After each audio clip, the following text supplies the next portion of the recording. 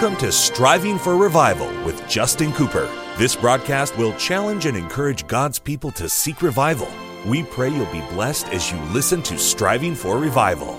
Welcome to the Striving for Revival radio broadcast. This is evangelist Justin Cooper coming today from somewhere along the revival trail. What a privilege it is to have you join us for the broadcast today. And what an honor is mine to take the King James Bible and to share with you some eternal truth from the very Word of God. Today we'll continue our study in Genesis chapter number 12, and we'll look at this account of Abraham and Sarah, going down into Egypt land, and we've made comment on that prior, but we're going to look deeper into that story here today. I hope you're having a great day today. I hope you've already spent some time studying your Bible, spent some time in prayer, striving to find someone to witness to. I always challenge, do those three things every day. Every day.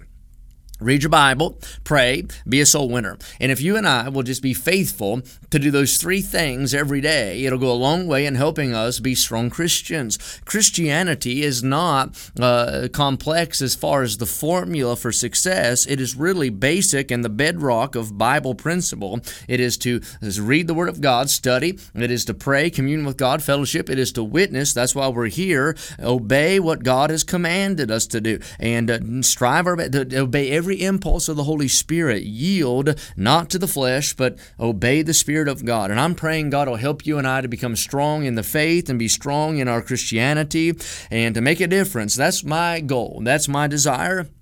Not for me. I could care less, but I want to do something for God in my generation. I don't want to stand at the judgment seat one day and have to give an account for why we were so sorry in our hour. When God gave us all the technology, all the tools, all the things that we need to get the job done, and the job remains undone. I don't want to do that. I want to do my part. I want to give my life, if God will let me, to serving Him in some capacity and in some way. And I pray that God will help us to be pleasing unto Him in all that we do, that in all things He might have the preeminence. That's our desire. Here in Genesis chapter 12. Now listen, if you missed the prior studies from this chapter or the other chapters in Genesis, we've gone through the entirety of this book up to this point. All of those are available on the podcast. Of course, our podcast is found on Spotify, Apple, and in other places. Type in Striving for Revival, and you'll have access to hours and hours and hours of Bible study.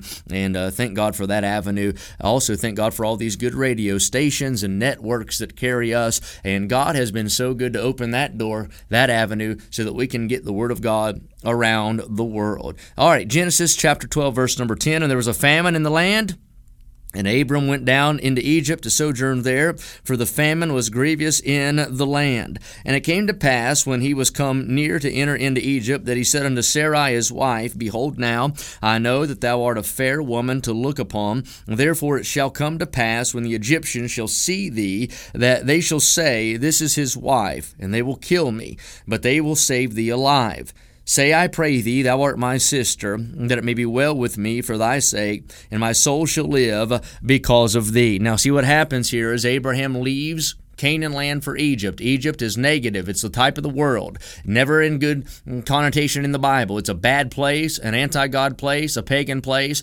Abram decides to go there because of his circumstances. It is never right to do wrong, to get a chance to do right. I don't care about the pressure. I don't care about the pain. I don't care about the situation. Compromise is never the answer, and it's never justified. The ends do not justify the means. God is not pragmatic. God wants you and I to do things right every step along the process.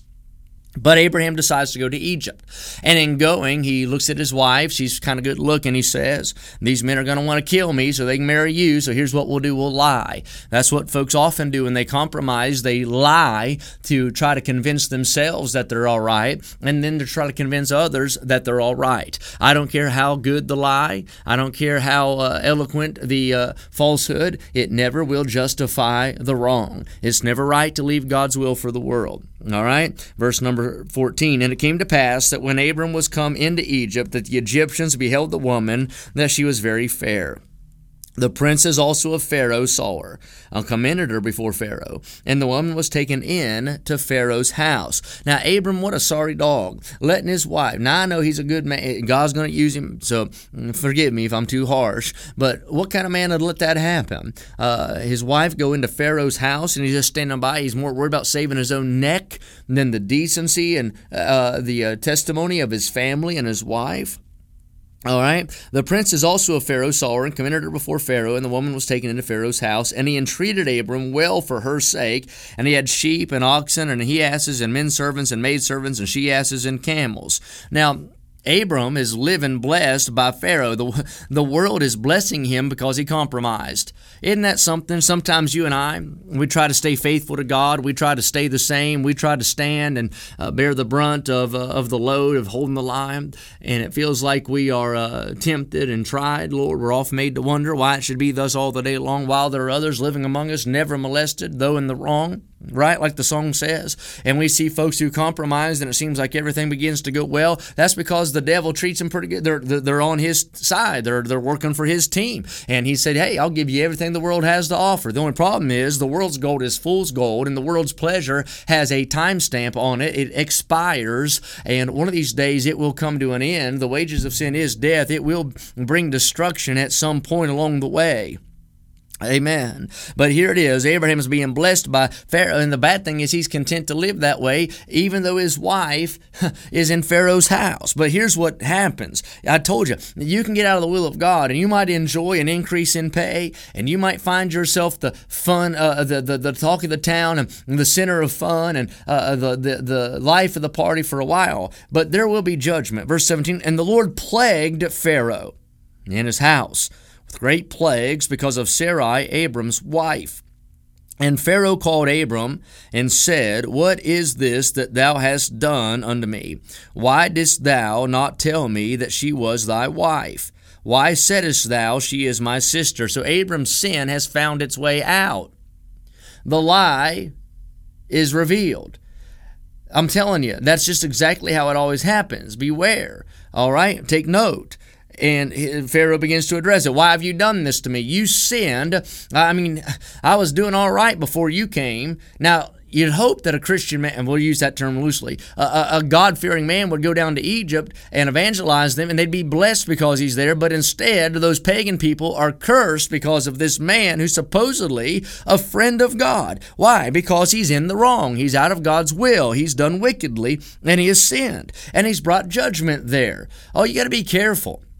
You need to live right, and I need to live right. Why? Because there'll be those around us that'll be affected by God's hand being removed from our life, the blessings being taken away from our existence because we don't live in a way that God can bless. You can kill a church, you can kill a home, you can kill a job site. You got to be careful. I preached a message not long ago on the sin of Achan.